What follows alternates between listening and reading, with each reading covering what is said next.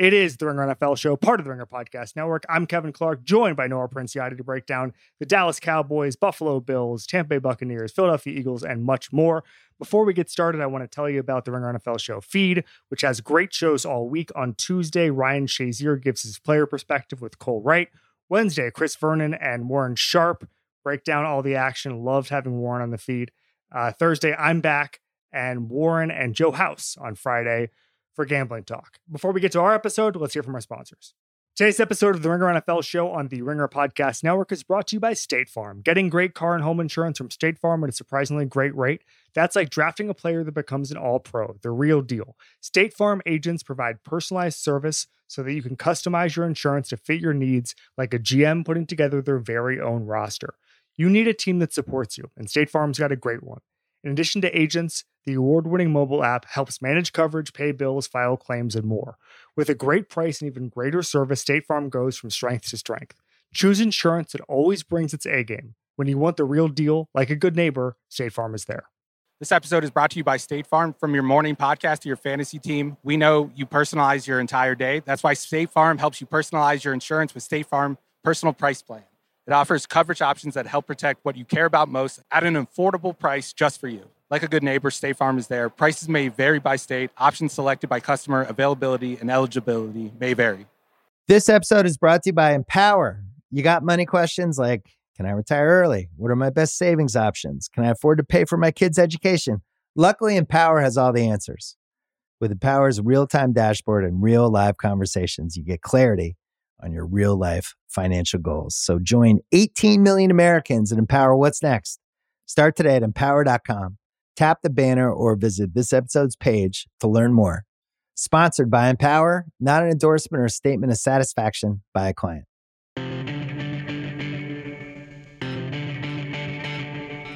Sunday night Ringer NFL show, Noah Princiati. How would you describe what we just saw between San Francisco and Philadelphia? Oh my, in poor taste. So we're doing listener questions we do every week. And I just got a question that said, for the next 5 years, would you rather have Carson Wentz or CJ Beathard? So that's where Eagles fans are right now. You know what? You know how I would describe that? That was some Thursday-ass Sunday night football. That was Thursday night escaping and finding a Sunday night game. That's what injuries will do to you. How was your Sunday? My Sunday was pretty good. I think now we'll talk about this later. Maybe if we're gonna look each other in the eye, honestly, we could have used a Patriots-Chiefs game today. Could have used a Patriots-Chiefs game out of our control, out of everyone's control. That's most days, right? I could take a Patriots-Chiefs day. Random Wednesday. Could have had one. Love it. I will say this. So Dan Orlovsky, our buddy here over at ESPN, friend of the show, he tweeted this morning that now that he watches football all day and it's his job, he realizes how much he eats. And he says about every 9 seconds, he has a bite of food. And that got me to examine my own snacking habits on Sunday. And now I'm on tilt. Like, I've never felt more targeted on a tweet. And now I'm thinking of my eating habits. I basically realized today that I'm Tom Hardy's character in Venom. I'm Venom. I'm just constantly just going to the kitchen and just getting something else. And things I don't even like. I'm just like, this sounds like a snack. So every 9 seconds. That's very evenly paced. That was his phrasing. I don't know. Yeah. I haven't timed myself. You think you're over or under? 9 seconds per bite? I don't know. I mean, it depends what game I'm watching. I mean, with the Eagles and the Niners, I'll eat whatever's put in front of me. The funny thing is, from a former beat writer's perspective, I've never eaten less on Sundays. See, that's interesting to me because the food in the press box is plentiful. Yeah, and you just graze all day. It's not like I'm going through a line and heaping up a plate of whatever they're serving. It's just that you get there at, sometimes you get there at 9 a.m. and you leave at 8 p.m. And just the entire time you're like nibbling on weird, like the one that would always kill me was they would have peanut M&Ms in Buffalo. And I never want to know how many peanut M&Ms I've consumed in Buffalo, New York. Like I would have to leave society. I don't want you to know that number. I don't want me to know that number. No, thank you. So I'm like it's a completely different experience. I ate so many waffles in a press box in Philadelphia that an assistant coach that I know who was not with the Eagles said something to me. Oh, that's brutal. That's Yeah. really brutal. Actually, they were with the Eagles. It was it was with the Eagles. Not commonly associated with the Eagles, but an Eagles assistant coach. It was Pat Shurmur. Okay, let's move on to the games. Let's start with the Eagles. So let's just briefly get into this because we were gonna start with the Cowboys here. And then we found out that they are no longer the first place team in the NFC East. The team that punted to tie last week is now the first place team because they have 1 win and 1 tie. This division is a disaster. I understand the Niners losing to them. That both of these teams, this was the rare game where both of these teams should have been embarrassed if they lost at certain points during this game. Okay. And the fact that, by the way, I thought the Niners were going to convert that last play, which kind of I did too. I thought it was going to just fall right into Kittle's chest. That's just the Eagles to me. Like when the ball's up in the air and it's got 40 yards to go until there's a touchdown, I just assume whatever needs to happen that's going to screw the Eagles is going to happen. That's just the Eagles 2020 season for me. After all the injuries, after all the bad breaks, and then obviously the luck they haven't created for themselves, by the way, with a lot of their missteps. But I don't know what I just saw, and I don't know what conclusions to draw. I guess that's the NFC East in general right now. Is it again? It's just get a couple wins and see what happens. We did the exercise last week on what the least amount of wins you could have for a division winner is, and we got a lot of interesting answers. It seems to be around 3 or 4. I think these teams will clear it, but this is when you're looking at the NFC East race and there's not a lot of good teams. These are the type of wins that you need to collect in order to host a playoff game. Nora, what do you think of this game? So, question for you: which roster do you think is more talented? With the injuries that they have right now, which of these two teams did you think had more talent? Well, I think it's the Niners, only because they got back a bunch of injured guys tonight. Now, how healthy were they? George Kittle's been banged up all year. Deebo Samuel's been banged up all year. Those skill position guys for the Eagles are still out. The defense for the Niners is going to miss Bosa all year. As far as blue chip prospects or blue chip players, obviously the Eagles have Fletcher Cox, who's healthy. The Niners still have talent along the defensive line, even with Bosa out. So listen, both of these teams still have a little bit of strength, but it's not nearly the depth that we thought in July. What's your answer? So I was thinking about this. I was sort of interrogating my feelings about this during the game because default, that's the type of game where you interrogate everything about your life. Makes you just, the questions just keep coming, and the more answers you think you have, you just get more questions. But so the default would be the Eagles, right? Because they're playing with their starting quarterback. And in the NFL, that's almost always going to be true, right? But the place we are with Carson Wentz is such that I was starting to lean Niners.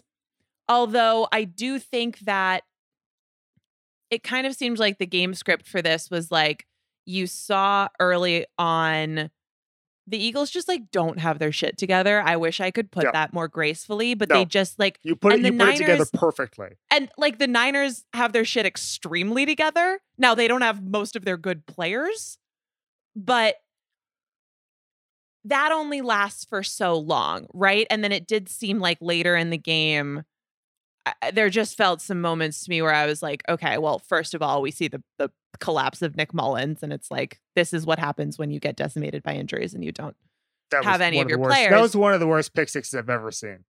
Worse than Tom Brady? Yeah, I was gonna say it was Tom Brady-esque. It was the man known for throwing pick sixes across the NFL. No, that was way worse than anything he's done anytime in the last 6 games in which Tom Brady's had 4 pick sixes.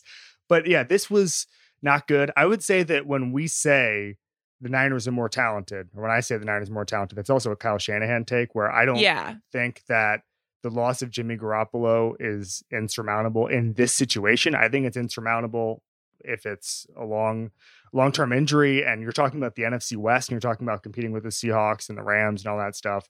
But when you're just trying to beat a depleted Eagles team, I think you could do it with backups plus Kyle Shanahan's play calling. So I don't I expected the Niners to win this game. I think Riley McAtee, one of our editors, said in Slack that game did not deserve a great ending like we got. But it was dramatic. It was interesting. And I still don't know anything about these teams.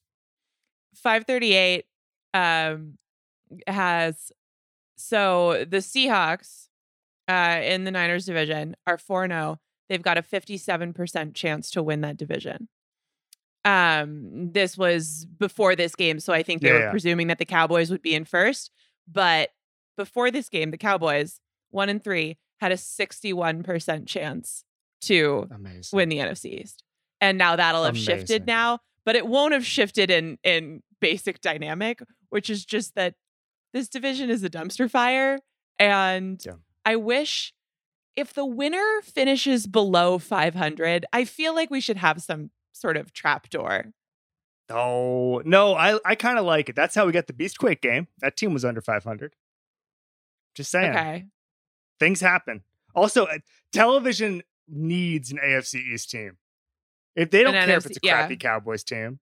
I was talking to a television executive once, and he told me that basically it takes half of a year for anyone to realize if anybody's good or bad, like nationally. So, like, that's why people were like, this Niners-Eagles game, this isn't going to rate. All the guys are out. And I'm like, dude, America, the vast majority of casual fans just are really amped for this Eagles-Niners game. Then they turn on and they're like, where's Jimmy Garoppolo? The distance in knowledge between like the 40 million people who watch Sunday football and like the core of fans who just want to watch the Cowboys, the Eagles, the Giants, that kind of thing. There's a reason NFC East teams are always on television. That's what I'll say about that. So they'll take 6 and 10, they'll take 7 and 9. Now, speaking of the NFC East, the reason we started with that game is because we're flowing into the more interesting NFC East game, which is the Dallas Cowboys getting absolutely decimated by the Cleveland Browns in a very strange game in which they had the capability to win that game late because it was, again, one of the strangest games of the year. The Dallas Cowboys at one win looked like they were running away with the division because I didn't know if anybody else was going to get to one win besides the Washington football team, who I am not a huge fan of. Maybe we'll get to that a little bit later. But this team, who had so much buzz in the beginning of the season, so much buzz in March, so much buzz the moment they hired Mike McCarthy. Wow, their roster, so good. Dak Prescott's great. Defense is looking okay. Skill position guys everywhere. They draft CeeDee Lamb. This is a bad football team. Nora, your first takeaway. So Dak is on pace to throw for 6,760 yards, which would be an NFL record. No. It would be an NFL record by about 1,200 yards. It's unbelievable. And he has passed for more yards in 4 games, with 1,690, than any player in NFL history through this point. He's had 3 straight games of at least 450 yards. It is impressive for a team to be able to lose when their quarterback does that. Well, not only do those kinds of stats not happen for passers very often, if that's happening, the team is probably winning, since that's the most important position on the field. So this is almost impressive. And obviously their offense is not perfect. They've had a lot of issues with turnovers. That is not the problem. The problem is the defense. They've allowed 146 points through 4 games. And today they allowed nearly 50 to the Cleveland Browns, who are looking a little friskier than maybe we thought they might after their first game, but do not necessarily have that kind of output week to week. So I would still think that the Cowboys, I have a little bit more faith in the Cowboys than I do in the Eagles still. I don't know. I don't even want to. I don't want to choose any of them. I don't want. Right? It's such a tire fire that I can't even. I mean, do you remember Week 17 last year, where we're just looking at one team as Jason Garrett? We think they're supposed to be better than they actually are. Turns out they're just a bad team. The other team is an injury ward, Philadelphia Eagles, and the Eagles squeak it out in the last 2 weeks of the season. And I feel like when you have bad, there's a reason these teams are bad. They stay bad. And then they just do bad things until the end of the year, and one team gets to be less bad. So making predictions on that, to me, feels a little bit premature, unless one of these teams magically solves it. Now, The question is, do the Dallas Cowboys solve it? I don't know the answer to it. I'm not totally optimistic. I still think they have the roster talent, but at this point, it's becoming, Brian Curtis made this point earlier today on Twitter, it's becoming an autumn tradition that the Cowboys are not as good as we thought they were going to be, but the division is winnable, so there's optimism, right?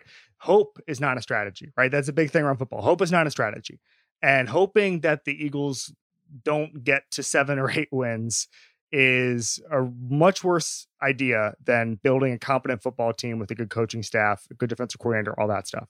There are a million things you can talk about with this game. When I thought about this game, when I was watching this game today, I was thinking the winner of this game will probably be a little bit overrated because a lot of people were watching that game, even though it wasn't national. It was a very intriguing game.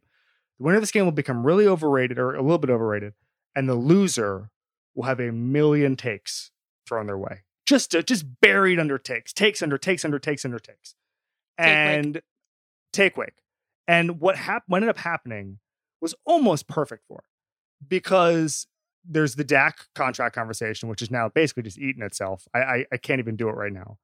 But also Dak wasn't perfect at all. Dak made some really bad passes. He made some really bad mistakes.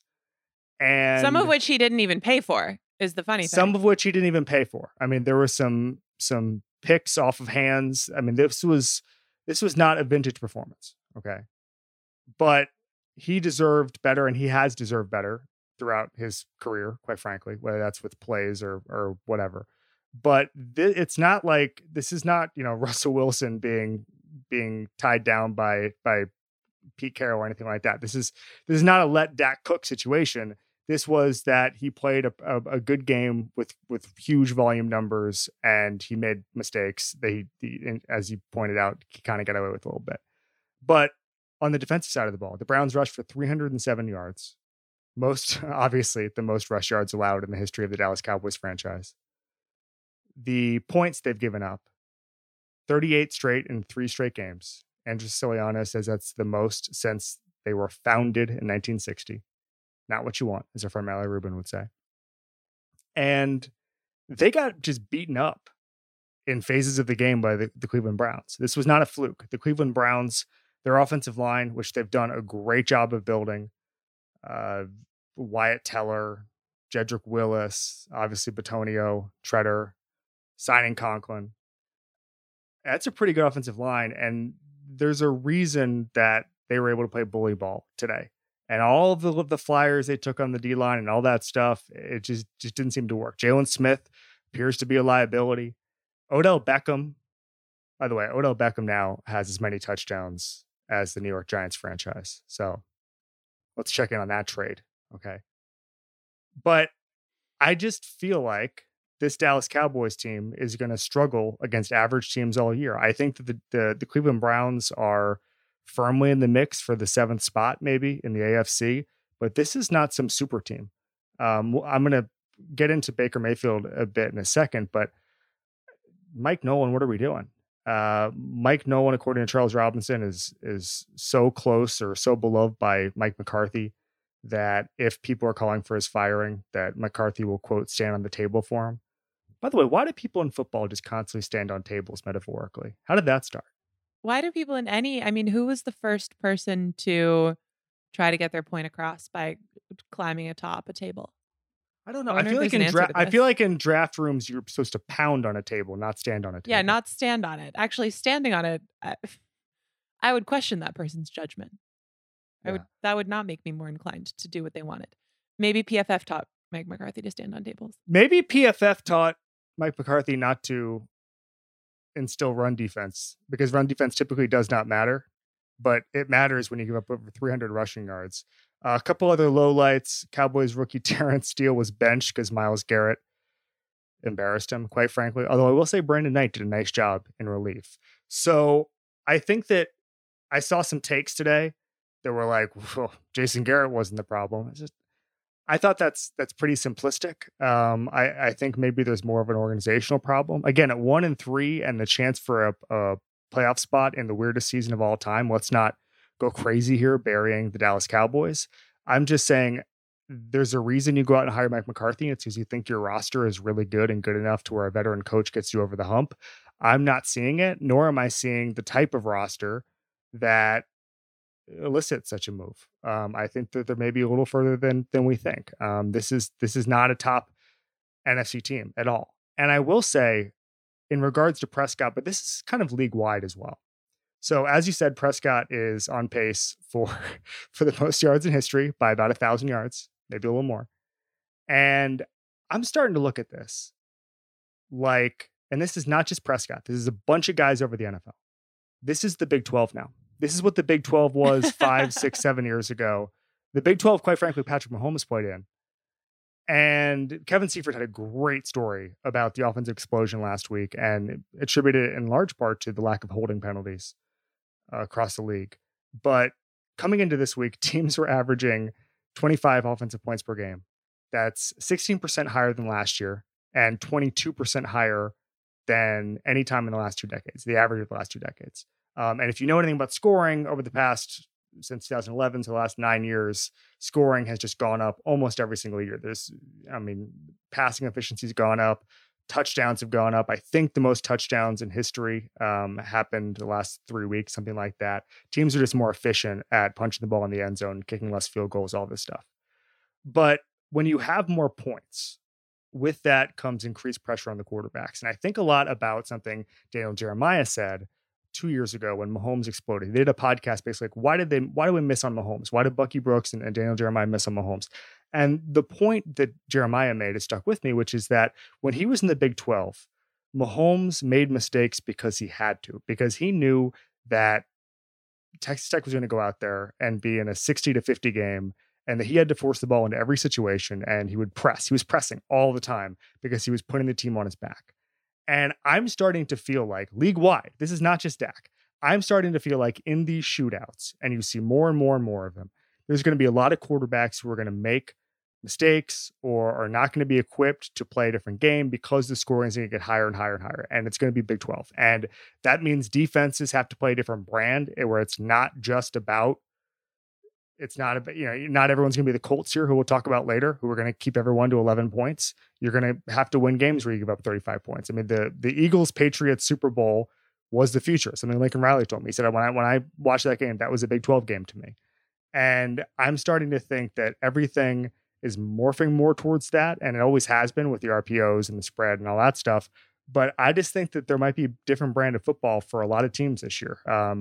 Overs this year, I saw this week. Ben Fox had it. Early games this week, the overs were 6-1-1. So not even Vegas can't even set the overs high enough for them to come through.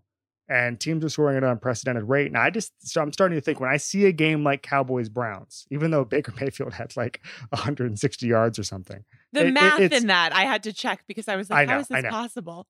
I'm wondering if this is going to be unlike anything we've ever seen, because 2011 was unlike anything we've ever seen. And this seems to be even more than 2011 because they didn't practice. Defenses are flat footed. There's no holding penalties, all this stuff. I think we might see a different brand of football. Well, and so the lack of holding penalties is a big part of it. But the other thing that I feel like I've seen a lot of is that aggressiveness contributes to scoring for both teams, yes. Right? Because you know, if you're going for a fourth down, either you convert and it leads to scoring, or you don't, and your opponent has a short field and they're more likely to score. There's also some of just the general messiness, and that combined with these quarterbacks who, like you're saying, feel the weight of their teams on their shoulders and are also just playing really well. Where, for instance, in the Cowboys game, they turned the ball over on back-to-back plays, and both of those led to points for the Browns.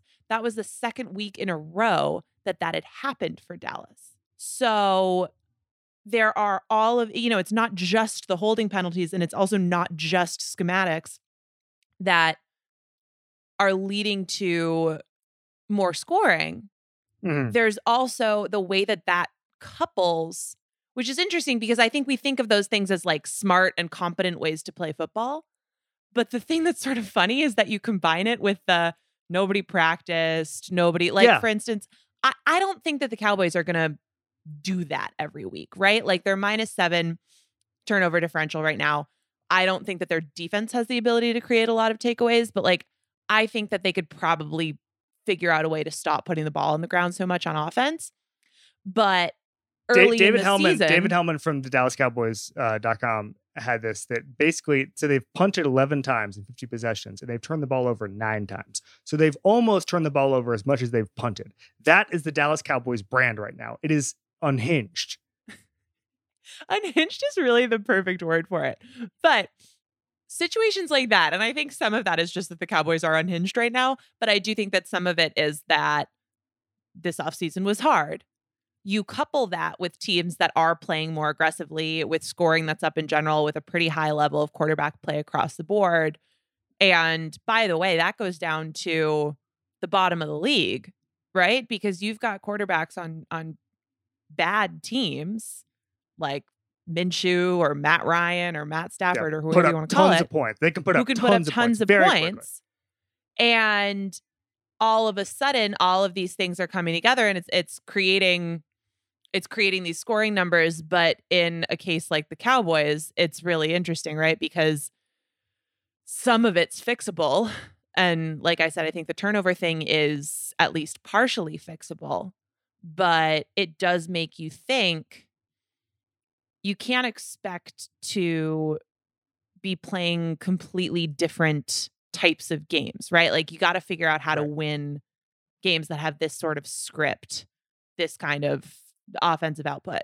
100%. 100%. And if you have a crappy defense, you're going to be playing games in which there's a lot of crappy defense. That's just sort of how this works. But on the other hand, you're going to also be facing some crappy defenses, right? Like but they have a capable offense, right? That's we're in agreement here. And that was going to be my point, is that in some ways, I don't think that that's better than the alternative for them, because there's going to be a lot of games in the league as a whole that follow that mold. And right now, the Cowboys are a watermelon kick away from not having a win. So it's not as if they've shown us that they can win those games, but I can see it happening because of Dak, because of the talent. And that's at least a better situation than us sitting here and saying, well, they have to figure out ways to not give up 49 points, because in some ways I think that's less likely. Yeah, it's a great point. It's a great point. And I think that I'm intrigued to see where the Cowboys go from here and how they even address this, because I don't think it's just Mike Nolan. I think it's personnel as well. Do want to give some props to Myles Garrett, who was just an absolute force today. As I said, he got somebody benched, which is always the mark of talent. And then I also just Kevin Stefanski. I mean, like, Baker Mayfield is a game manager right now. He found a way to get Jarvis Landry some touches as a quarterback. Odell Beckham scores. And for me, this is a mark of a good offensive play caller. Is there was a problem getting Beckham the ball. And this is basically true since he got there in Cleveland. And instead of saying, well, this just isn't working, we're going to phase him out, they got creative. They got him that back-breaking touchdown on the reverse, which put the game away. They got Jarvis Landry, his best friend, to throw a touchdown to him. Very nice. Friend goals. And then they obviously, he had the third touchdown as well, which was Mayfield. And I think that for me, Stefanski is breathing new life in this organization. And I'm impressed to see it. Do I think that the Browns are an AFC contender? No, but this was a good, complete game to see. Again, their defense wilted in the second half and let the Cowboys back in, I think, with 24 straight points in the second half. But this was encouraging to me. Where do you put the Browns right now, Nora? They could sure as hell win the NFC East. They would run away with it. They would run away with it. The Browns have an adult in the room, which is really sort of satisfying and calming. I love these Brown stats where it's like they're 3-1 for the first time since 2001, and they snapped a 7-game road losing streak, which is like, oof, just not great times in Cleveland. But they had an identity in this game, right? Like, their offensive line is playing really well, and Chubb goes out early, and they're still able to have a really good day running the ball. Yep. That's some of that's the line, some of that's scheme, but it was impressive to see. And it's also, I think, a credit to the play calling and the coaching, because that doesn't happen if you don't trust the line, if you don't trust the team, and you flip out and panic and go away from it. Right. And there were times like they had the ball. Let me think. It must have been right before halftime. They were going to get the ball out of halftime, and their last possession before, he just worked the clock. He didn't let the Cowboys get the ball back. They ended up settling for a field goal, but they didn't give up points going the other way. And then they get the ball back on the other side and they end up scoring. And I just saw that sequence as like, that is a wins above Freddie Kitchens sequence. Yes. Right? Yes. Because it comes from an understanding of your personnel. It comes from playing to their strengths, right? Not just some sort of weird what I want to do thing. And it's not unhinged. It's just competent. And sometimes competence is like the most satisfying thing to witness. And so I think that's kind of where the Browns are. And if you have the star power and the personnel that they have, and you have players like Odell, who, you know, Next Gen Stats said that he had a less than 1% touchdown probability on that end around where he scored. And he ended up scoring because he's Odell Beckham. So competence with that roster is not a bad place to be. Now, let's see if it can last. And they're in a really tough division, obviously, but it's just so soothing to see I agree. someone know what they're doing. It's a great point because I don't think it's just competence after Freddie Kitchens. I think it's just competence in general in Cleveland. Totally. Because you made the point about wins over Freddie Kitchens, but I mean, Freddie Kitchens would have like accidentally burned 3 timeouts, like not getting a play call in and then somehow punted or something. Lord knows, it would have been some rule book controversy. I couldn't even imagine what Freddie Kitchens would have done in that sequence. They certainly wouldn't have gone into Dallas and won like that. By the way, they asked Baker Mayfield after the game if this felt like Baltimore last year, which was early in the season last year, where they had a similar win. And Baker said nothing this year feels like last year. And that's a good thing. And that's exactly to your point, which is a little more confidence here. That's all. All right, let's switch gears. There was not, as you talked about, a Patriots-Chiefs game on Sunday. It will be played, we think, as of now, at 7:05 Eastern time on Monday night. This is the first real week where the NFL has had to reckon with this virus. Obviously, training camp went off essentially without a hitch. There were positives at the beginning of camp, a handful at the beginning weeks, maybe first 2 weeks. And then it was pretty much nothing. At one point in late August, the COVID-19 list was down to 1 name. They had done a pretty nice job at handling it in the early part of the season. So I think over the last week, there's been a reminder that the virus is still here from the NFL. And it's been chaotic from a scheduling standpoint, chaotic from a human standpoint, and obviously the health and safety of the players and the coaches and their families is obviously the most important thing. But as we look at the next couple of weeks of football, this is going to matter from a competitive standpoint. And we've known that for a long time, that this would not be a fair season. Goodell said it at the beginning of training camp to Peter King. I mean, there's going to be some weirdness here. Nora, when you saw that this game, team you've covered, the New England Patriots, wasn't happening, your thoughts went where?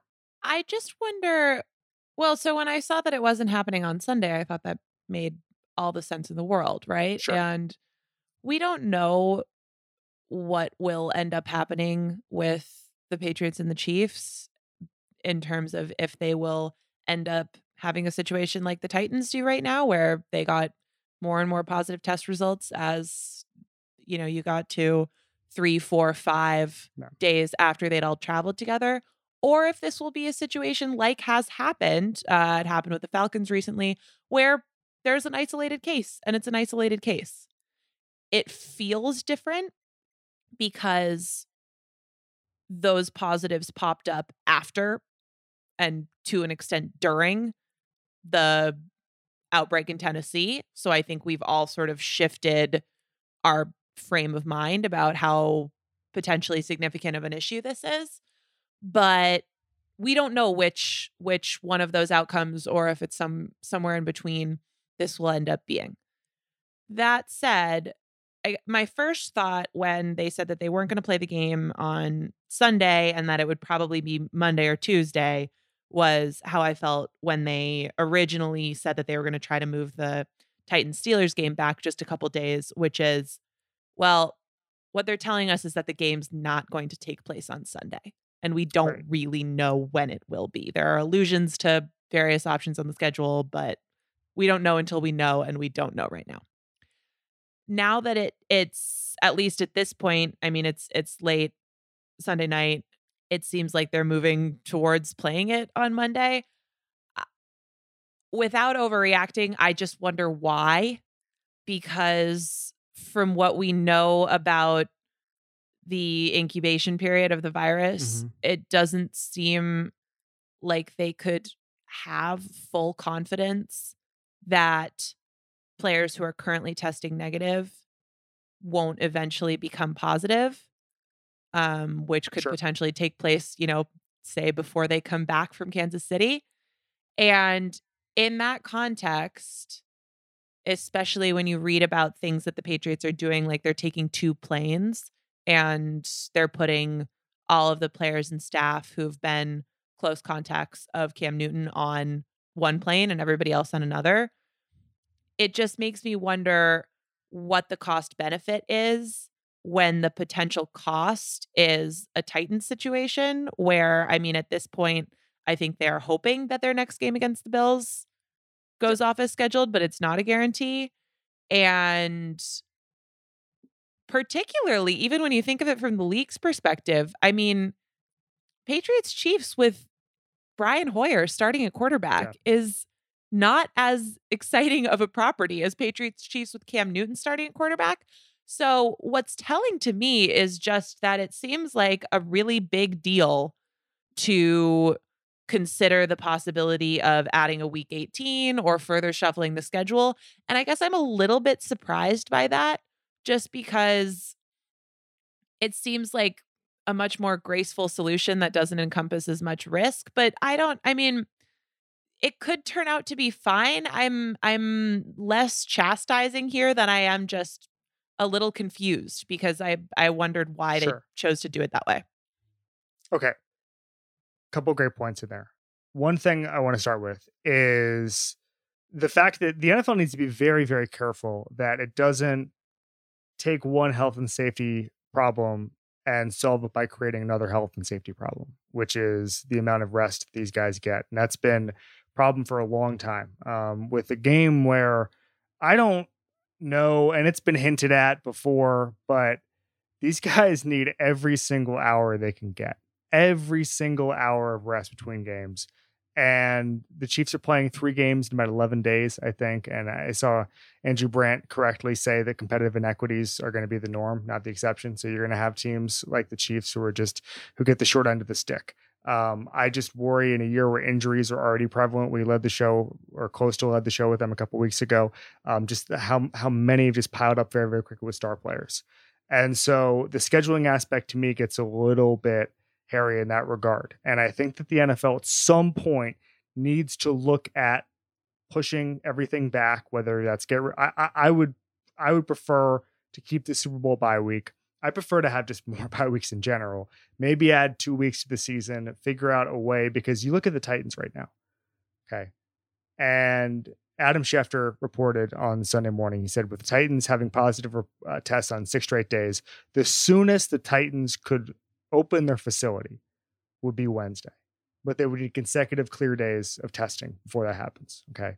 So, Nora, you know how NFL, NFL weeks work.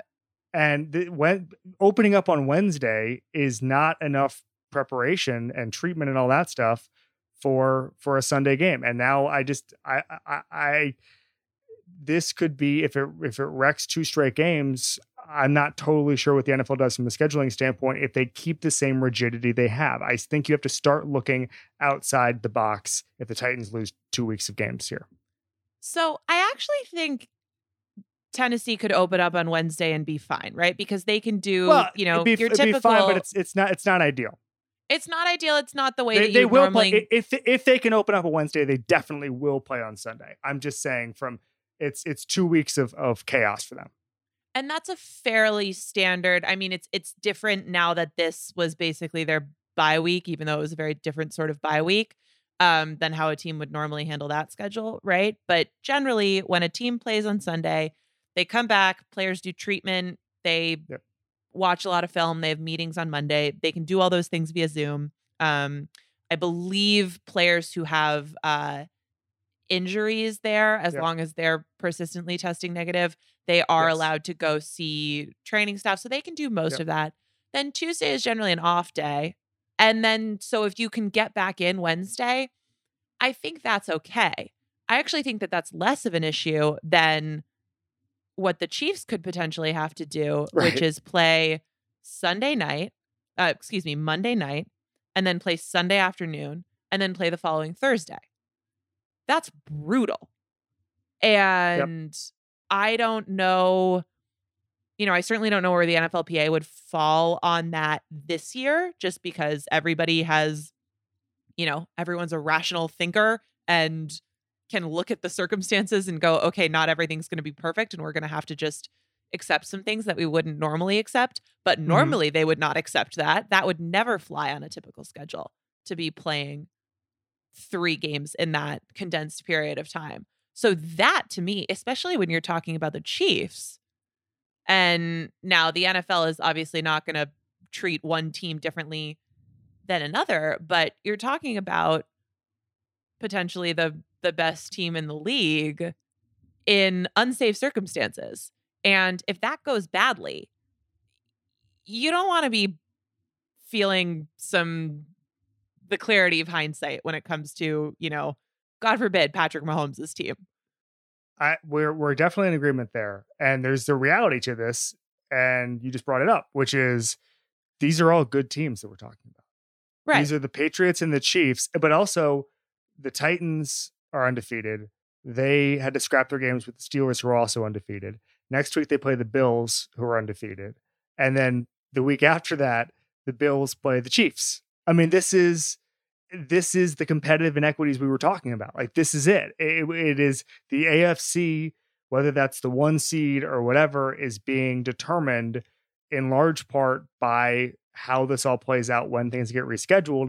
And I think, and I know this isn't fair to anyone, and I think the NFL agrees, and I think the NFLPA kind of, obviously they're protecting the health of the players, and that's the most important thing. But from a competitive standpoint, I think that the NFL is more concerned with getting everything to the finish line than one team getting the short end of the stick. And I think that's just the reality of 2020. I'm talking about from a competitive standpoint, not a health standpoint. Yeah. I mean, I think there's kind of no other way to look at them having the option to have Cam Newton Mahomes and saying, nope, we'd rather preserve something closer to the schedule. And if it takes Brian Hoyer Mahomes, then it takes Brian Hoyer Mahomes. Yep. I just think, by the way, I mean, the Titans are not, we talked about Wednesday being the best case scenario. The Titans are not guaranteed that. They still need 2 days of consecutive clear testing. So this is far from a guarantee when the Titans can reopen, and then we'll figure out what that schedule looks like going forward. All right. We've got Josh Allen, Brady, Justin Herbert. But first, let's take a quick break. This episode is brought to you by State Farm. From your morning podcast to your fantasy team, we know you personalize your entire day. That's why State Farm helps you personalize your insurance with State Farm Personal Price Plan. It offers coverage options that help protect what you care about most at an affordable price just for you. Like a good neighbor, State Farm is there. Prices may vary by state. Options selected by customer. Availability and eligibility may vary. This episode is brought to you by Lululemon.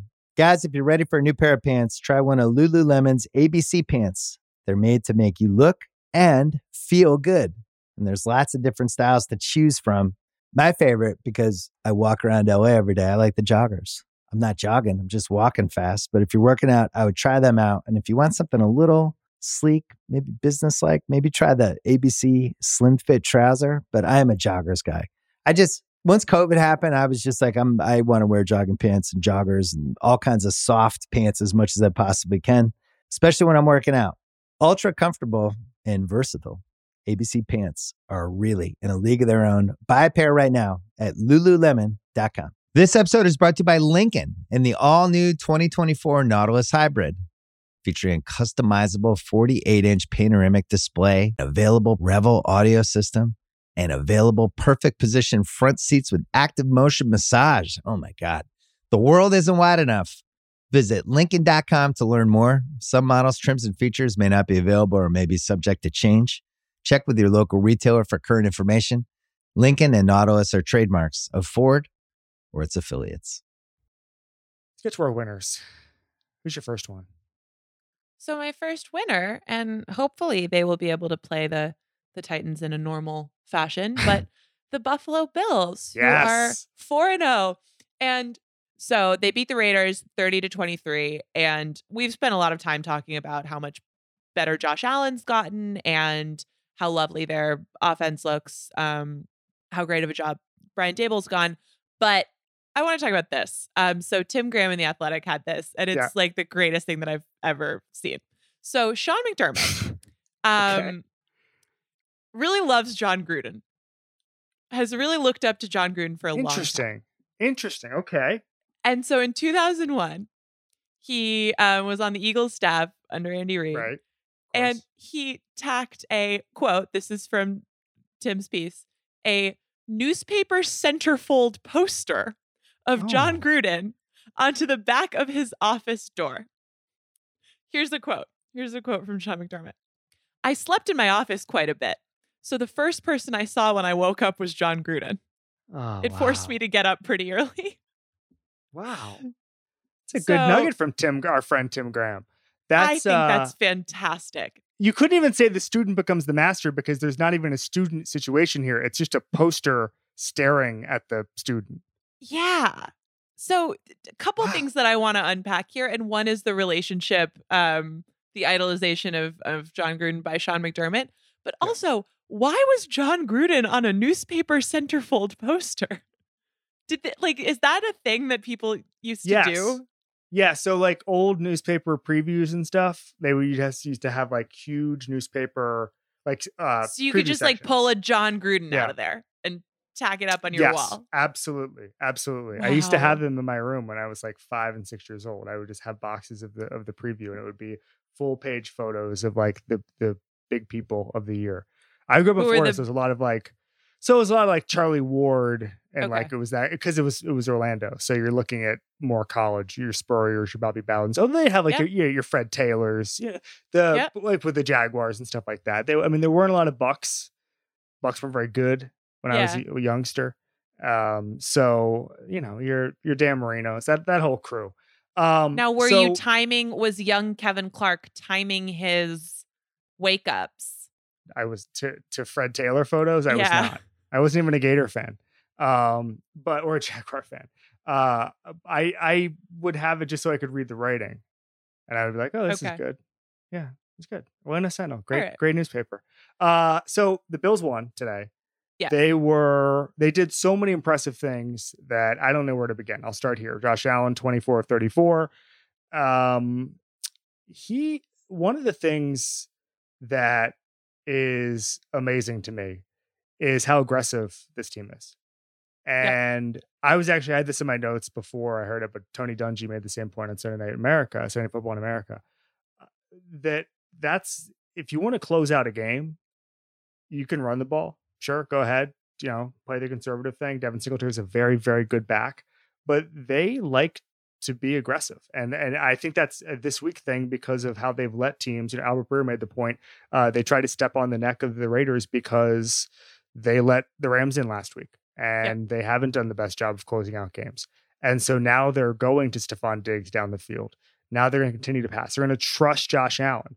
And this is something we talked about last week where I said, so many people talk now about how when you watch this offense, so much of it's built on trust and trusting not only Josh Allen, but Josh Allen trusting where Diggs is going to be or John Brown's going to be. The ability for John Brown to make that catch at the goal line, which was not a touchdown.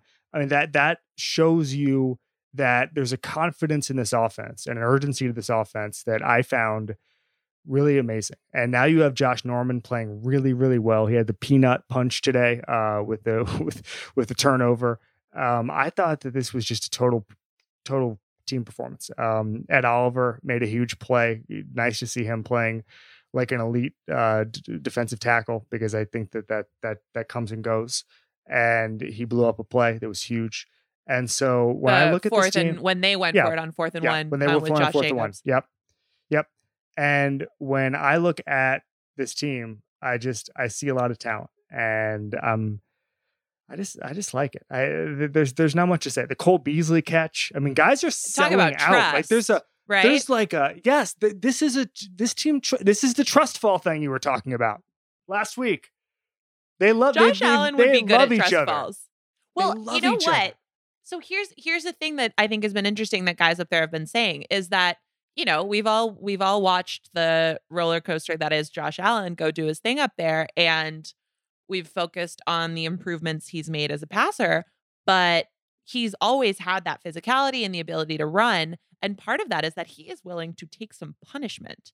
And from my perspective, sometimes it freaks me out. Like, Josh, protect yourself. But I think you hear from those guys, there is something where they respond to it, and there's a rallying thing that is happening up there. And I think it's, you know, the type of intangible thing that it's hard to really describe, but I think everybody who's been watching them has probably seen it. And you see Cole Beasley just be like, fine, I'm going to jump on top of I'm going to two defenders and totally sell out and just see what happens.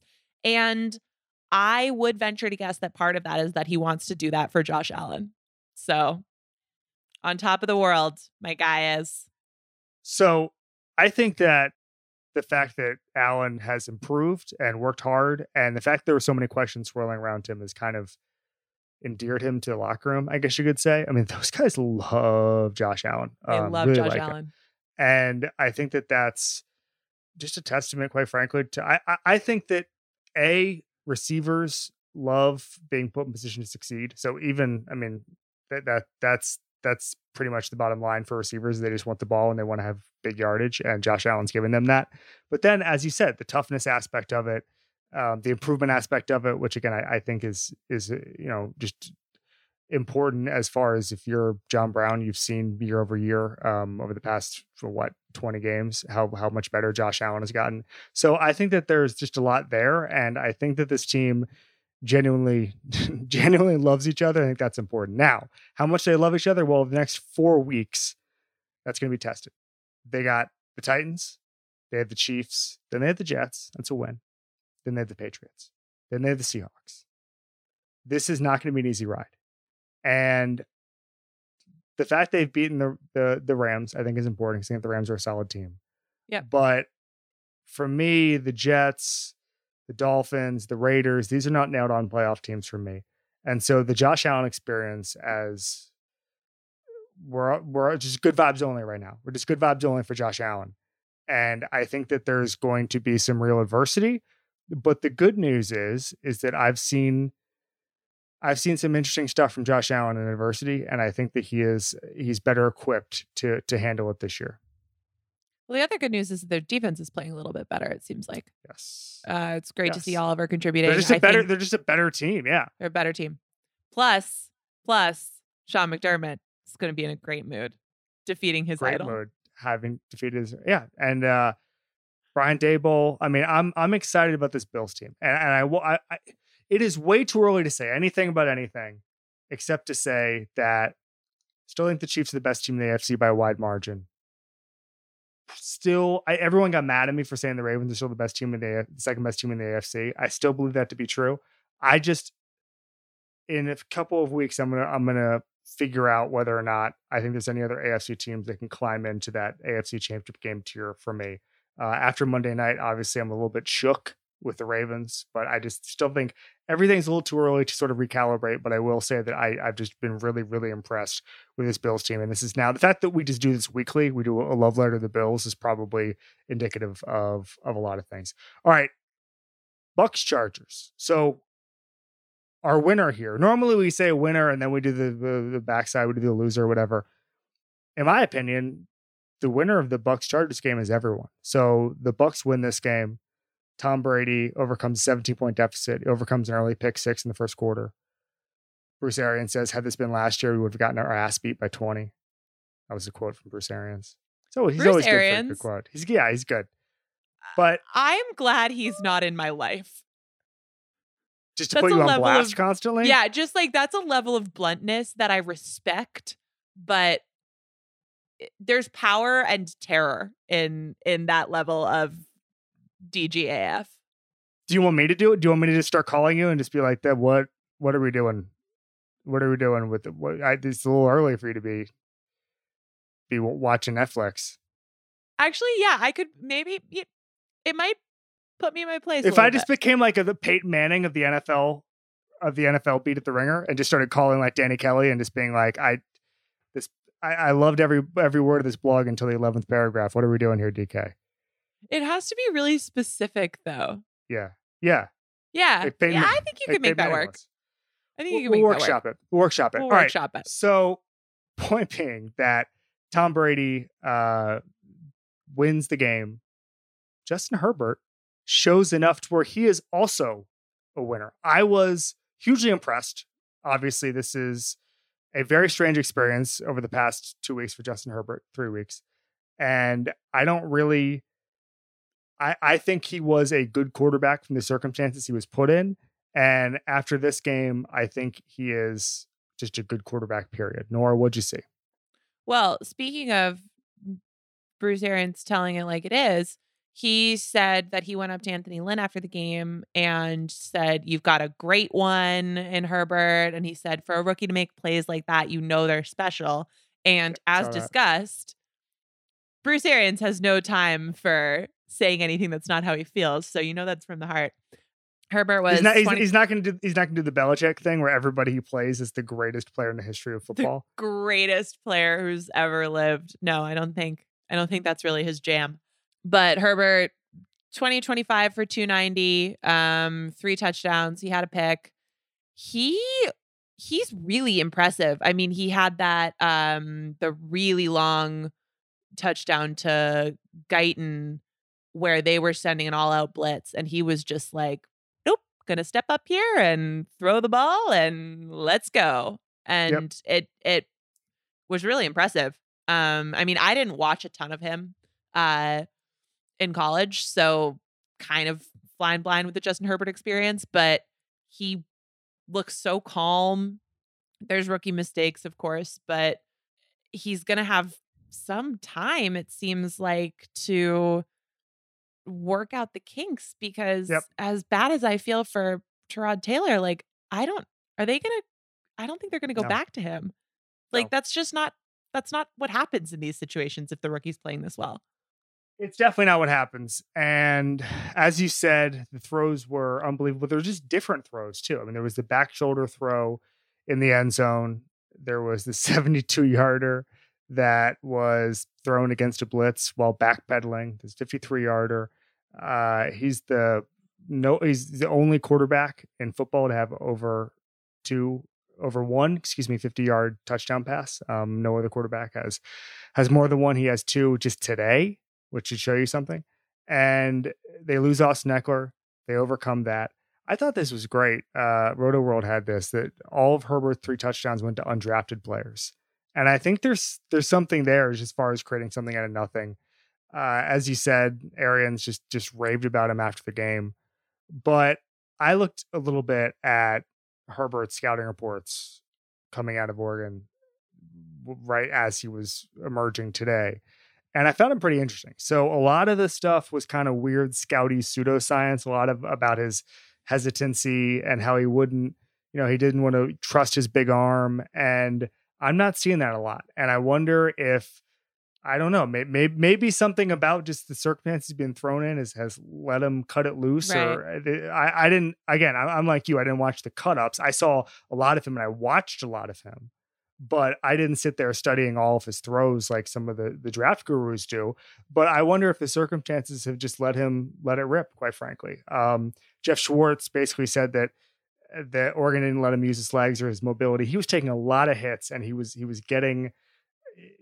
had good pocket presence, good poise. I kind of liked what he was doing back there, just as far as his movement goes.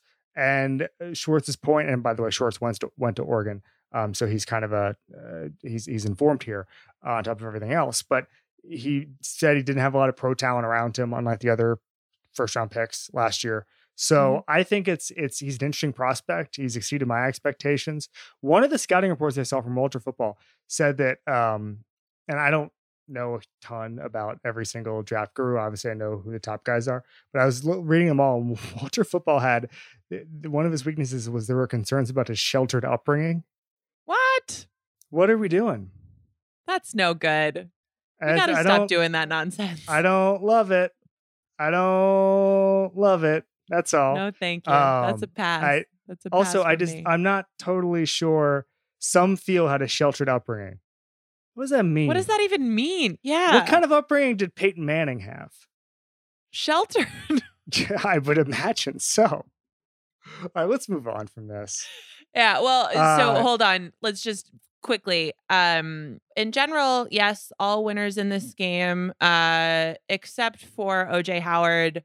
One bummer. He hurt his Achilles. Arian sounded after the game like that wasn't looking great, and he could potentially be out for the season.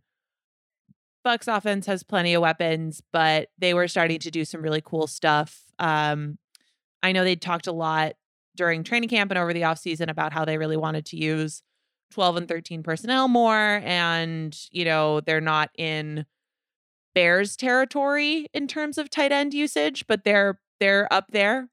And nobody's in Bears territory. You know what they say? If you have 2 quarterbacks, you have no quarterbacks, and if you have 100 tight ends, you have 100 tight ends. You just continue to have 100 tight ends, yes.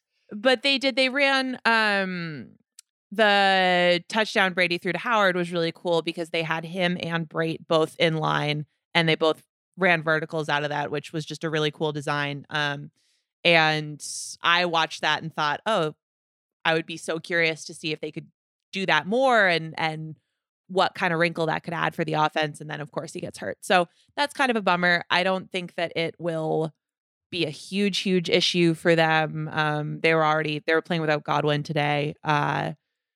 They've got plenty of guys, but still, it had been cool to see Howard, obviously, who hadn't been used as much years prior, start getting in a groove with Brady, and injuries stink. So we're all winners except for the injured. Quickly, Rob Gronkowski has not gotten over 50 yards in a game yet. When does that change? Or does it change?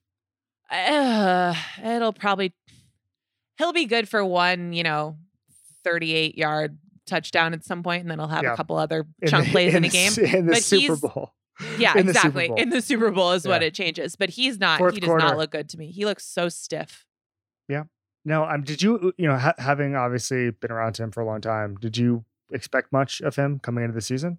I was hopeful just because a happy Gronk is a fun Gronk to watch. I was more worried that his body would just kind of break down somehow. And it doesn't seem like that's what's happening. It just seems like he doesn't have it anymore. And I wish Gronk all the success in the world and all the happiness, but frankly, if that leads to him just not playing as much and chilling out and making $10 million and hanging out with his friend Tom Brady and being on a good team, I'm okay with that for Gronk. Yeah, it's all good. Again, I'm with you. He'll make some plays at some point, but he's going to the Hall of Fame no matter what. All right, Indianapolis Colts. Wow. I think Zach Kiefer put it the best. He covers the Colts for The Athletic. He said, imagine Andrew Luck with this Colts defense. And I've been thinking about that ever since he said it. So over the last 3 games, they have 7 interceptions, 29 points given up. This is the best defense in football, full stop. DeForest Buckner is crushing it. Justin Houston took over the game at times. This is the fact that Phillip Rivers has not been what we thought he was through 4 games, sort of separate from this. The fact that in week 1, Gardner Minshew put up some big numbers in this defense gets more mystifying each and every week. And it led you to a take that Gardner Minshew was crushing it. I really bought it. You might need to take. I really bought it. But I mean, they're just giving up 234 yards over the past 3 games. I mean, this is this is it. And this is kind of what we talked about early in the season, early in training camp, where we said there will be some early season wonkiness, and there will be, Minshew lights you up for 1 week, and then for the next 3 weeks, you're the best defense in football. So I think this is a defense coming into their own, and this is a defense that is going to win a division. Well said. DeForest Buckner looks great for them, which is not surprising because he's a great player, but just really, that's a good addition. One point about that, when I think about Chris Ballard as one of the best GMs in football, I think about just the fact that he and John Lynch made a trade that really helped both teams, quite frankly, which is that DeForest Buckner goes to Indy, San Francisco gets to use its money elsewhere. The Niners get a first-round pick, which they then send to Tampa Bay at some point. And so I think that I think when good teams make deals, it's usually for a reason. I think DeForest Buckner is absolutely what this team needed. Good business from both sides. I'm all in. All right, Joe Burrow, your winner. Last winner. Yeah. Bengals beat the Jags 33-25. This is like another sort of Brownsy type team history stat. First time since weeks 4 and 5 in 2018 that the Bengals have gone 2 weeks without losing. Now that's not back-to-back wins. That's just without losing. But Burrow, he's the first rookie quarterback in NFL history to throw for at least 300 yards in 3 consecutive games. He looks great.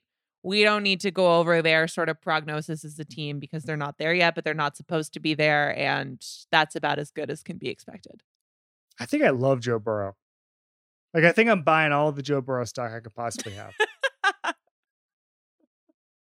That's it. He tweeted winning is fun after the game. Winning is fun. I wish, like, I can't as a journalist, like, be like, oh, I'm a fan of whatever team. Like, I kind of wish I was like there was a Bengals fan path for me. Like, I wish like I lived in Cincinnati. I wish I was one of these Pro Football Focus guys who lived in Cincinnati. I could just walk across the stadium and watch Joe Burrow for 30 years. Honorary winner is the PFF guys who get to be around. Who get to watch it. Joey The Bengals practice facilities right outside their door. They can watch it from there. Oh, that's great. Which is the practice. Although they're probably quite paranoid about that. When I was in college, the Saints practiced at my University of Miami campus, and I stopped to watch them for like 5 seconds. Oh no! In my parking garage. So there's a parking garage, and my car was legitimately there. It was right there. And so I'm going to my car, and I was like, well, there's the Saints. They're about to play in the Super Bowl. I'm going to check them out. And then as soon as I stopped, someone threatened me with arrest. Do you know who? Oh, no. It was like a security guard. They had him on every single floor. Okay. Yeah. All right. Well, that's so did not get arrested. Let's do some losers. So this is almost an in-joke at this point, and there's nothing really to do about it. We have rounded up the bad coaches in sport for the past 4 weeks, and you probably know who those coaches are if you have not been listening to the show. If an alien came down and was told to guess who the bad coaches were, they'd probably figure them out pretty quickly. Adam Gase is one. Matt Patricia is one. Bill O'Brien is one. Dan Quinn is not one because he's playing on Monday night. But none of these coaches have found a way to get out of the bad coaches roundup. They are perpetual losers and will remain so until further notice. Adam Gase, we're going to leave aside because he played a few nights ago. But boy, does Adam Gase deserve to be in the bad coaches roundup. We'll start with Matt Patricia. So he says after the game, quote, "When I came to Detroit, there was a lot of work to do. That's what we're trying to do." Matt Patricia inherited a team that Jim Caldwell had some pretty good seasons with. And there was not a lot of work to do, unless the work was to ruin the franchise, in which case he has done a lot of work with that. The only good thing he's done is Matthew Stafford's still on the team. He didn't have some weird feud with him that sent him out of town. But who knows? There's still time. By the way, at this point, that's an upset. That's an upset. Happened. Yeah, it truly is. Lions have now lost 6 consecutive games in which they've led by 10 or more points. Longest streak in NFL history, per ESPN. This is bad. Nora? So there's no shame in losing to the Saints when Drew Brees has like a pretty good day. And the Drew Brees downfield passing siren is, I would say, not activated fully, but it is maybe faintly emitting some form of light and noise. The man in charge, like he's an old lighthouse keeper of sounding the alarm, he's been awoken. He slept on a very small, he slept on a cot, like a cot, with one little sheet, yeah. And someone has said, "Sir, it's time to be on alert." He's like in period garb and he's holding a match up to a candle and saying, But Drew Brees had a negative completion percentage over expectation on passes of 10 plus air yards through first 3 games, but he was plus 22 today. So just, again, the flame is nearing the wick, and that's all I'm willing to say. Back to Matt Patricia. I don't even want to go back to Matt Patricia. Back to Matt Patricia. I mean, sorry. That was neither does Matthew Stafford. Neither does Matt Stafford, nor does Matt Patricia, nor does and nobody wants to go back to Matt Patricia. But here we are. So I don't know what you do. I would like to announce that, and I didn't know this until some people pointed out on Twitter today. The Falcons and the Lions play in week 7. Oh no. The Falcons, by the way, so this is amazing. So the NFL had this. The 2020 Lions joined the 2011 Vikings, the only team to lose 3 of their first 4 games holding double-digit leads, okay? 3 of their first 4, okay? The Vikings started 0-4, okay? Bad stats all around. The Falcons tomorrow night, Monday night, can join both those teams. They are in position. If they blow a double-digit lead, they will join the 2020 Lions. Having said that, I think it's so dire with the Falcons right now because they had the Super Bowl, because they had even bigger leads. It is so dire right now that if the Falcons blow a double-digit lead on Monday, I think it's time for Dan Quinn to not coach the team anymore. I want to get them like a puppy. Like, we need like a just the Lions or the Falcons or both? No, the Falcons. No, the Falcons. The Lions, like it's the tortured aspect is a little bit less concerning to me. It's just embarrassing and they should be embarrassed. The Falcons, like, I'm a little bit like, are you okay? And I wish they had a dog. Also, the Falcons have given them fans enough hope to where it's a little more sad. Like, I know some Lions fans and they're just kind of like, yeah, this is us. And Falcons fans are like, hey, Falcons fans like a month ago were like, hey, think we win 10 games? Well, I also don't think that Dan Quinn or Matt Ryan or anybody, like, they're not coming out here and saying, well, when I came here, there was a lot of work to do and we're doing the work. Like, I think there's an acknowledgement there that something is terribly wrong and they don't quite know what it is. Otherwise, they would fix it. And that's not a great situation, but it's a different one than when I came to Detroit, there was a lot of work to do. We joke around about the Patriots and figuring out who's responsible for what. Has anyone ever clearly been less responsible for anything than Matt Patricia is for the Patriots' success? Wow. Probably not. I mean, Eric Mangini, maybe? Yeah, maybe. That's a possibility. Brian Flores coaches circles around Matt Patricia. Oh, yeah. As far as DCs go. As far as Patriots DCs goes. Go.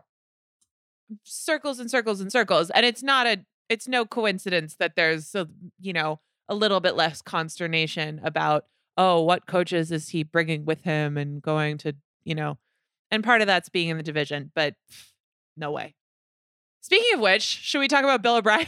Let's do this Bill O'Brien thing. All right. God. So the Texans are just let's do it quickly. Yeah. I'm angry though. So you can talk as long as you want about Bill O'Brien. You just don't want to do it. You abdicate. You have the floor. I have some things to say, but we have to say it only because he's 0-4 and things just keep getting worse. If there was some sort of stagnation with Bill O'Brien, we could just lose this godforsaken segment.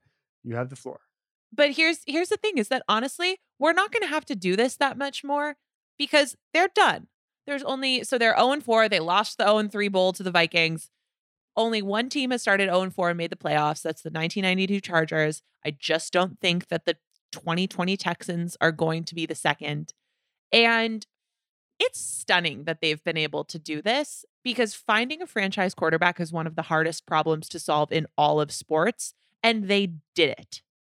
And nevertheless, they have made mistakes in where they throw resources. They've thrown tons of them at the offensive line and they haven't been able to make that into a strength. They've just taken away assets for the passing offense. There are play calling issues now that I didn't really expect would be as much of an issue, right? That was always used to not be a problem have now just developed into being a problem. Things that we used to say, hey, look, At least GM Bill he's got this O'Brien going has for him. mismanaged the roster, but at least he's not going to run 3 times in a row on 1st and goal with David Johnson and not give Deshaun Watson a chance until it's 4th down, for instance, just to pick a random sequence of events I don't know where from. So they're done. We don't really need to deal with this team anymore in terms of a football relevance perspective this year, but we should understand how remarkable it is that they've been able to do that, because when you have a quarterback that good, that should actually be hard. They've done the hard part and they can't do the easy stuff, and they're failing at the easy things in just spectacular fashion. And it's not fair to Watson. We've talked about that, but it's just bad. So here's why I'm talking about Bill O'Brien. So number one, there are reports that he's taken over play calling again. How many more jobs can our man get? He's going to be their long snapper. How many roles? And also he gave up play calling, so he's promoting and demoting and promoting himself. I mean, this is unbelievable to me at this point. The Vikings are not a good team. They had a COVID scare before the game. They got their inactives in 10 minutes late because of it. They had a quote starter on the team who had a false positive.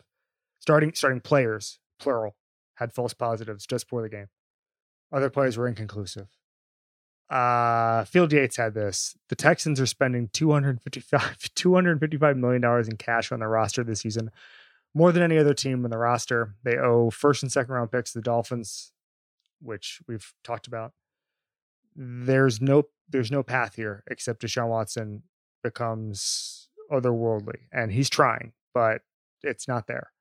As far as I'm concerned, all of this has led Deshaun Watson to be out of a conversation he should be in, which is to be one of the best quarterbacks in football. I'm sorry, he is one of the best quarterbacks in football. I'm saying if we're ranking the top 3 quarterbacks in football right now, he's not in that discussion. For me right now, there's 5, 6, 7 names that you could rank in the top 3. Obviously, with Mahomes being number 1, and then you start arguing after that whether that's Russell Wilson, whether that's Aaron Rodgers. There's probably some Bills Mafia people who'd like to mention someone else. Lamar Jackson is pretty much the most dynamic player still, and we saw that today, where he just casually ran 50 yards. I will say, Lamar Jackson's ability to just start running and just get a touchdown seemingly whenever he wants to against a bad defense is one of my favorite things. It's just amazing how it reminds me of, I once saw Paul McCartney play a concert, and he would play like his new stuff, and everybody like, this sucks. And then he would play like a Beatles song just to get the crowd back on his side. And it's like, when you have the ability to do that, right? Like that's must be ultimate power. And when Lamar Jackson looks at a bad defense, he's probably just like, this linebacker, I'd like to make him look like he's a high school linebacker. I'm going to play Hey Jude. I'm going to play a little song called Can't Buy Me Love right now. That's the Lamar Jackson experience. Anyway, after an off, he did not play Hey Jude against Kansas City Chiefs last week, but he got back to his Lamar Jackson ways. Anyway, point being, for me, the Bill O'Brien thing is it's not even funny anymore. I saw a thing today. I saw a photo. There's barely any fans anywhere in the stands, in any stadium across the country. But there were enough fans to where I saw a photo of a handful of guys holding a big banner that said "Fire Bill O'Brien." It was today. I checked and made sure it was today. And it's like they let in like 1,000 people or whatever, 10,000 people, and you somehow still led to a fan rally for your firing. Like that can't be good, just based on statistics here, based on probability. Rivers McCown, really good follow, had a cut up of all the David Johnson first down runs, and they were just awful. I mean, I hate it. JJ Watt said, quote, I control what I can control, which is an all-time, like, I don't know, ask somebody else. Hate it. Let's move on to the Cardinals before I get all bummed out here. Well, the Cardinals are also kind of a bummer. You were very excited about them. A little better. I mean, this is less of a bummer. So you give us a Cardinals take before I get into mine. Well, they're bad at defense is the main Cardinals take. They lost 31-21 to the Panthers. They were missing Buda Baker, which could have some marginal impact, but they're not getting impact plays. I mean, Chandler Jones hasn't had a sack since week 1. And the Panthers are not a team that's going to be super competitive this year. And they were putting together drive after drive that was methodical, and they were basically able to do whatever they wanted. They had 5 scoring drives of 60 yards or longer. Robbie Anderson all of a sudden was carving up defenses and cooking and looking really good with Bridgewater. And there are so many fun things about the Cardinals offense, although I do think that they've taken a little bit of a step back in the last couple of weeks, which may be just a product of us having overhyped them a little bit. But on the defensive side, they just can't, they're not playing with much of a margin for error, and they're losing to teams that aren't great teams. Texans had 13,000 fans today, and a handful of them wanted to fire Bill O'Brien. Okay, so you made some great points there. I don't have actually anything much different from the points you were making. I think that the difference between the Cardinals and a team that's just exciting on paper is that we've seen it, and that's what makes it so maddening. That I don't know what Vance Joseph is doing. I don't know what the Isaiah Simmons pick looks like right now. Mike Renner made the point that it's sort of ironic they were playing the Panthers this week because Jeremy Chin is what we thought Isaiah Simmons was going to be. Simmons just hasn't been able to play the role and the dynamic force we thought he was going to be early. And I don't know if that's a him thing. I don't know if that's a coaching thing, but we'll find out over the course of the year. Kyler, I mean, just shockingly inefficient. And this is, I actually kind of just enjoyed the idea that, and this is kind of a funny, we make fun of passer rating. I certainly make fun of passer rating all the time thing. He had 116 rating today. He had 133 yards, but he just happened to have 3 touchdowns, 24 completions on 31 attempts. I don't know. I mean, I'm not one of the reasons we continue to throw the Cardinals in the loser section. We did last week too. Now that they're 2-2, is that we had such high expectations. I'm wearing a clown suit because I thought that this team was going to be 4-0, and maybe 5-1, something like that. When we started going through the schedule, I thought Kyler was going to take a huge step forward over the last couple of games. That just hasn't been true. So I don't know what the solution is, but I don't love what I've seen in the last 2 weeks out of the Cardinals. I just thought this team was going to be not, AFC West contenders, but I thought they were a team that would be capable of beating the Panthers. By the way, hat tip to the Panthers. Hat tip to Teddy Bridgewater, who his job with the Saints last year earned him that great contract and all that stuff. But the ability for him, what I saw today, where he was using his legs, that was really fun to see. And still scoot. Still scoot, 270 passing yards, 276 passing yards, 2 touchdowns, but the ability to break ankles, I enjoyed that. Anything else in the Cardinals? No. Let's do questions. Let's do it. All right. So first question from Dave Quillo. Can we find a mask that John Gruden will wear for an entire game? So this has been a league-wide thing where some coaches some of them have the Frank Reich face shield. Frank Reich is not wearing a hat, but yet has a face shield. It is an incredible look. It's a lot. I want to get that going. John Gruden, is there a face mask he would wear for an entire game? What about a Chucky mask? So that's a great call. That is a great call. I was thinking the same. There would have to be something branded. So you either do it with Chucky or you let him sell a sponsorship on it, like a Corona or one of his many sponsorship deals. I think that's the path forward. And I think that's the path forward for probably a lot of coaches, is just let them, or personalize it. Shout out to a lot of the coaches though, who largely I thought were way better today. Yeah, because the NFL started threatening to take away draft picks. Sure. But you know what? Whatever it takes, still glad to see it. The other thing that you could do with John Gruden is you could attach the mask to the visor. Oh, wow. You could make it so that tell him it's there. It's a package deal. It's screwed on with a Phillips head screwdriver. Just don't give him access to a screwdriver from 1 to 4 p.m.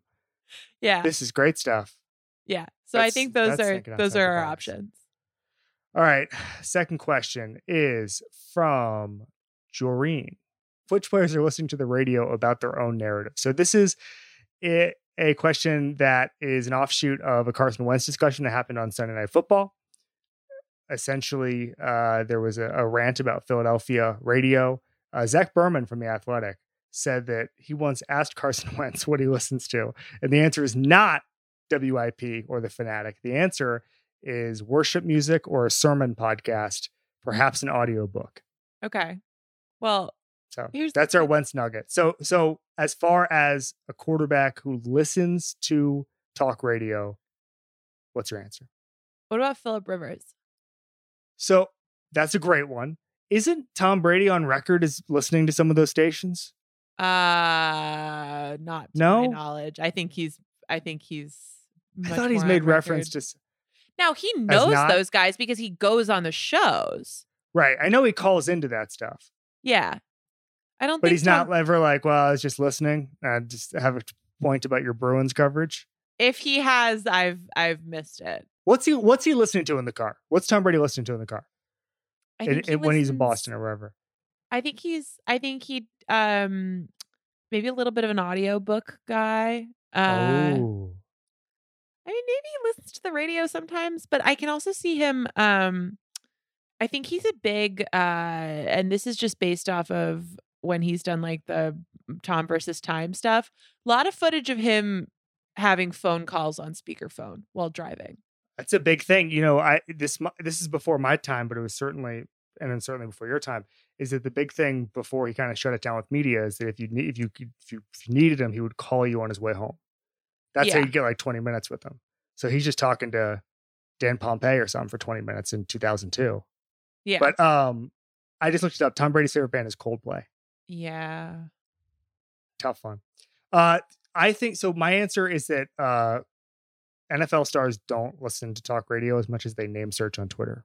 Well, that's why this discussion was hysterical, right? Because the whole tenor, it was so cute.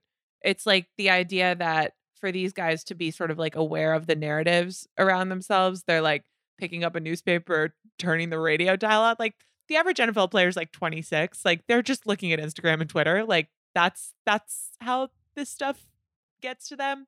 But that's why Rivers, right? Because he's a little bit older. He also like dad vibes go with the radio, I think. Like my dad listens to the radio. Yeah, I would say that too. Any stars jump out as name searching on Twitter? There's two in particular that jump out.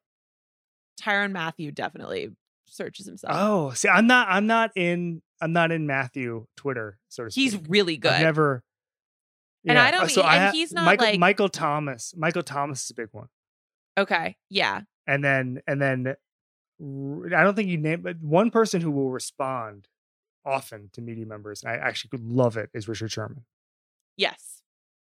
Yeah. He's up. He's in the weeds, and I wrote something last year in January about his contract and how much of a bargain it was and how good it was for him to be on the stage. And someone started talking about how his contract wasn't good or was favorable to the team or whatever. And like three people started arguing about it. And then the fourth person just came in and it was Richard Sherman. And I was like, oh, this is helpful for everybody, I think, to actually have the actual man to defend his contract. I thought that was honestly, like, I think that Twitter discourse and NFL discourse can be helped hugely by someone like Richard Sherman, just like being in and be like, hey, here's what you guys need to know. I really enjoyed it. Anyway, last question. Who is your favorite guy? It's from Adam Benjamin. Who is your favorite guy that got cut that is playing well through this season? Example, Josh Norman. What's yours? So, man, after today, Norman's probably the one who's, at least on a single game, made the most impact. It's my initial thought was Mohamed Sanu, which is funny because it shows you how much of a like Kyle Shanahan patina of excellence gets applied to anyone. Right. Because in my head, I was like, yeah, no, Mohamed Sanu definitely had like 4 catches for 48 yards in that game. He had 1 catch for 9 yards. 1 catch for 9 yards. I'm looking right now. Yeah. So it's not Mohamed Sanu, but maybe, I mean, Adrian Peterson, maybe. Yeah, I was thinking about Adrian Peterson. It's it's not Joe Flacco. It's not Joe Flacco. That's true. Cam Newton would be number 1, but then that's true.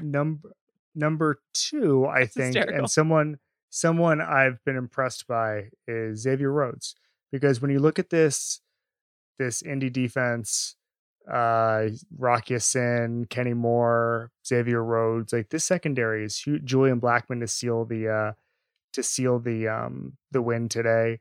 Like this is a really frisky defense, and I think that there's a lot there, and getting performance like that out of Xavier Rhodes is really impressive to me. All right, what's tomorrow's clickbait?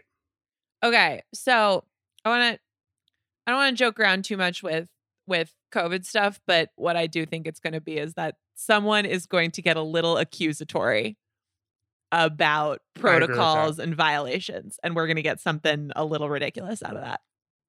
So what if we, I will say the funniest possible story would be there being a scandal out of who's on what plane for the Patriots. Like, why isn't so-and-so on this plane? Why didn't he get close contact with Cam Newton? Why is Cam Newton not meeting with the entire team? It would be that's why it would be N'Keal Harry. That's why old school columnists, like at 1986, they would just write that piece. They would just be like, Cam Newton is not a good leader because everybody's not on the COVID plane. Oh, that's so tough. They would just write that piece. Now we've evolved past that, and I'm so happy we have. I'm glad we have as well. Hot take culture is very, very different than that particular piece. As far as the actual clickbait tomorrow, I think it's going to be Dallas Cowboysy. It's not going to be New England Patriotsy. I actually think that I'm in agreement with you in so much that the COVID discussion could evolve a little bit as far as protocols and who's taking what seriously and all that stuff. But I think that's if there's another team where there's a clear outbreak. You know, I think a good example of that would have been if there's something that happened with the Raiders last week where the Raiders had that charity outing and everybody saw it and there weren't masks and all that stuff. They get a fine. If there had been something there, I think that's when you see that news cycle. I think that as far as the Titans go, there's sort of conflicting reports about that. The NFL and the NFLPA is looking into it, but I think that it's interesting how that's going to develop. I don't think we're going to see anything with regards to that or the Pats, but we'll just see what happens. I think it's going to be Cowboys, Dak Prescott, Mike McCarthy. Was Mike McCarthy ever better than Jason Garrett? That whole news cycle. I think that's where we're looking. That's the genre we're looking. If you're going to exclude COVID from this narrative, I'm looking to write at Dak Prescott contract talk. Does an Eagles win do enough to avoid a Jalen Hurts clickbait cycle? Yes. Okay. Yes. I think so. Although again, I'm not in Philly. There's a lot of Philly people. I can't tell who's joking and who's not. I've lost the ability to understand with the Eagles specifically who's doing a bit. That applies on the field and off the field. And what is Doug Peterson doing? Is this a bit? Absolutely. Oh, well. All right. Nora, this was fun, buddy. This was lovely, Kevin. All right. Talk to you this week. Adios. This has been the Ringer NFL Show on the Ringer Podcast Network.